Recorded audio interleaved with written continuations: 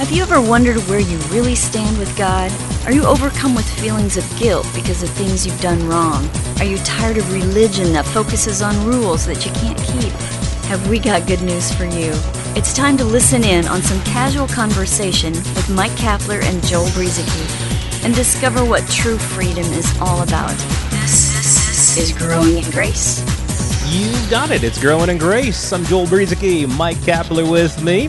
Getting set for our weekly delve into the grace of God, His goodness, His mercy, His love.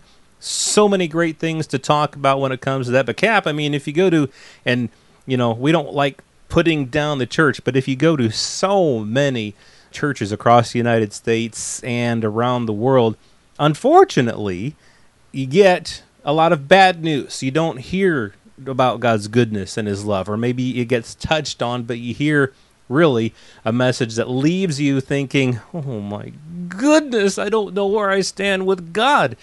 And we're here, hopefully, to kind of help you to not have to feel that way, but to know that you have great standing in the eyes of God. He loves you and He cares for you. So, Cap, what's up?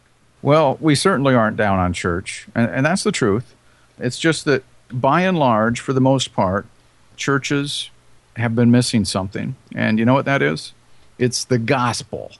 Yep. Other than that, you know, things are okay. Other than that, everything's you know, fine.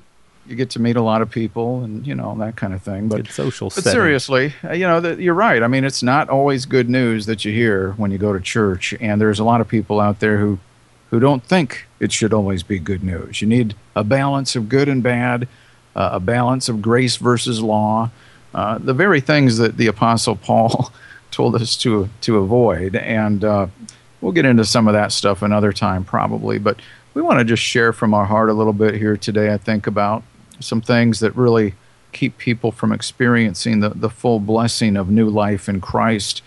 If you're new to our podcast, growingingrace.org is where all the archived past programs are. We've got over 400 of them on there. We've been, has it been 8 years yet, Joel? I can't remember. Yeah, over 8 years. Sometimes it's hard for people like us to remember these things. Yeah, how long has it been? I just remember 2005 is when we started, and so we're in 2013. So yeah, if I could remember that, then I wouldn't have any problem, would I? Exactly. So, got to remember one thing to remember the rest of it. Well, I was mentioning to you before we started our program today, Joel, that before I came into a true understanding of the grace of God, what the gospel really is, and I'd spent a lot of time around religious circles and came to belief in Christ at a young age. Not talking about just attending church here, but I came into a personal relationship, into the knowledge of that as a youngster. But until I came into the knowledge of God's grace and the understanding of God's grace, until I came to that for many years, for many years, I had never heard somebody say that my sins had been forgiven, past, present, and future. Never heard that before. Now, I knew when I came to Christ that I'd been told I was forgiven. And one of the first things somebody told me, in fact, they led me to the knowledge of the Lord, but one of the first things they told me was they were trying to instruct me, you know. But unfortunately, I just dug a deeper hole as the years went by. And but they said, yeah, you know, if you mess up or, you know, you say a bad word, because I was young, what could I do wrong, you know? Bad words I could do. But, you know, if you mess up or you sin or something like that, just ask God to forgive you and, you know, move on from there. So I had it in my mind, based on what I had been taught, not only from that person, but throughout the church world that I had attended, that I was forgiven up to this point. But obviously, I wasn't going to be perfect over the course of the next hour or the next day or the next week or whatever. I just wasn't. I was going to have another occurrence of sin in my life of some kind, whether it was outwardly, inwardly, you name it. And so, you know, what do we do after that, Joel? What do we do when you don't think you're forgiven anymore? What would you do? Well, if you don't think you're forgiven anymore, then you need to either do something to please God or ask Him for forgiveness. Exactly. Again. That's what I did. Yeah, and over and over again. And yes, again. exactly. And again, yeah. And the parallels between that and the Jewish people under the law of Moses, under the Old Covenant, back at that time, for those people who were under it. The parallels between what they went through and what I was doing with the constant confession of sin and asking God to forgive me over again, rededicating my life, or whatever you want to call it. There were a lot of parallels between what I was doing and what they were doing under the old covenant. I just didn't have animals, and it wasn't quite as burdensome. I had the fast food forgiveness going on here, Joel. I didn't have to go through all the things that they did, but I was doing it over and over again as if I wasn't forgiven. I could easily just go into my bedroom or, in my car or whatever and just talk to God and clench my fists and say, I'm starting over again.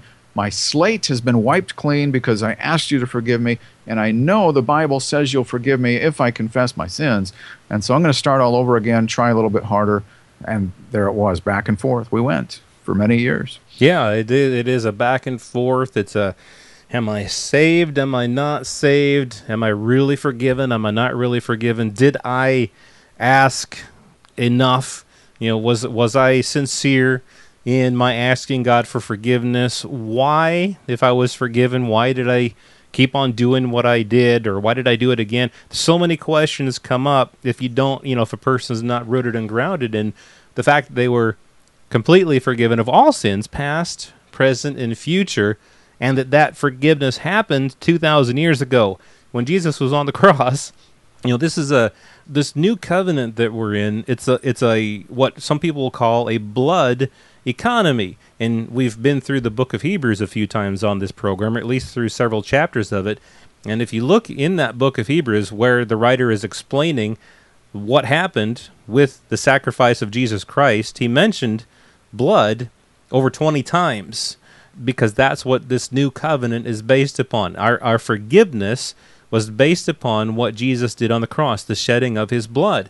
And it was never based upon our actions. It was never based upon our asking for forgiveness. I mean, if you look in the whole entire New Testament, there's never that phrase, ask God for forgiveness. You just won't find that phrase there.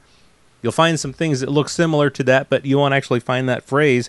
And, we can talk about like what you were mentioning there, Cap, 1 John 1:9, where it says, if we confess our sins, God is faithful and just to cleanse us of all sins, and all of that stuff. But we need to realize, of course, that when John was writing those words, he was writing to a mixed audience. He was writing to a church that had people in there who didn't believe that sin was a problem, that sin was the issue.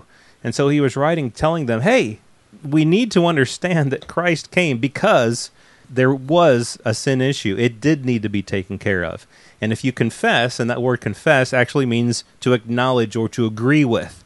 If you agree that there's such an issue as sin, and you confess that, you agree with that fact, then you realize, all right, Jesus did come for a reason. Jesus really did come in the flesh. And for the unbeliever, that's really a word for the unbeliever to confess that the Lord Jesus came to do away with sin. And then that person receives the forgiveness that was provided for them 2,000 years ago on the cross. But it's not a word to believers. It's not a word for us to, like you were saying, Cap, over and over and over again, to ask God for forgiveness every time we mess up. But rather we need to be established in the fact that through that one confession of Christ that we made, we receive that forgiveness of sins, past sins, present sins, and all the future sins that we're ever going to commit, all covered through what Jesus Christ did, not through what we ask for. Yeah, and it just shows how little I knew, because of course it had to cover all sins, past, present, and future, which I'd never heard before. Otherwise, we're all in big trouble, and Jesus would have to come back and be sacrificed over again, like what they had to do under the old covenant with the animal blood. And of course, we know that he doesn't have to do that, because why? It was one sacrifice for all. That's what the book of Hebrews tells us, so that we don't have to keep going back over and sacrificing animals which couldn't take away sin, or re-sacrificing Jesus, who did take away sin already. And if it's been taken away, and your sins, we're now have entered into a new and better covenant, established upon better promises. In Hebrews chapter 8, it says that. Because of that, our sins have been thrown as far as the east is from the west, the sea of forgetfulness. God said to the prophet Jeremiah that We would enter a covenant where he would remember our sins no more. Why? Because they were taken away at the cross. They were removed. We've been reconciled. Joel, I'm reminded, Joel, of 2 Corinthians 5. If anyone is in Christ, are you a believer? I like the phrase you said, Joel. There is one confession, the confession of Jesus Christ. Romans chapter 10, verse 9. And just believing in your heart, God raised him from the dead. And even the ability to believe, that is a gift from God. So it's not something you have to work up on your own. Well, I don't know if I can believe. I can guarantee you can believe. Just simply believe. It's already built in you to believe. God designed it that way. So 2 Corinthians 5:17, if anyone is in Christ, and actually there's some neat stuff Paul said leading up to this, because 2 Corinthians 5:17 starts with the word therefore, so you know he was talking about something that's connected to this. Mm-hmm. If anyone is in Christ, he is a new creation. Old things have passed away. Behold, all things have become new. And we've talked about this before, but old things have passed away. It's talking about the old things of the inner man, your spirit. The old stuff, the junky sin, the sin condition that you were under, that mankind was under, was removed and replaced with the righteousness of God, the very nature of God. You're a new creation. Old things have passed away. When I say the phrase passed away, under normal circumstances, you would think I was referring to somebody died, or possibly the Vikings quarterback just threw a football. But seriously, passed away. We did die. We died and received his life. So old things passed away. It's got nothing to do with our performance or our actions. And then he goes on to say toward the end of the chapter there that God was in Christ, reconciling the world to himself, not counting their trespasses to them, not counting their sins against them, and has committed to us the word of reconciliation. And to be reconciled, looking that up in the Greek, it just means to be exchanged, to reestablish, to restore relationship with, to make things right, to remove an enmity. And that's what God did through the work of the cross. And that's the thing that is even so much greater than simply being forgiven. We've been given new life in Jesus Christ. Forgiveness, as I've heard it put before, was basically the prerequisite. We needed to be forgiven in order that God could exchange, our old life in Adam with his very life. Leading up to that exchange, we needed to be forgiven of sin. And when a person will realize, wow, I've been made a new creation, forgiveness isn't even the issue anymore. Yeah, I mess up. Yeah, I do some things that are wrong, but that's not the issue anymore because I've been made a new creation. What matters now is living from that new creation that I am. And maybe we'll talk some more about that next week because we're running out of time here on Growing in Grace. So more talk about how we've been not only forgiven but made new. Coming up next week on Growing in Grace at growingingrace.org. This has been Growing in Grace with Mike Kapler and Joel Brueseke, heard online through various internet sources around the world each week. To access hundreds of past programs, visit graceroots.org. Share it with a friend and listen again next week for more Growing in Grace.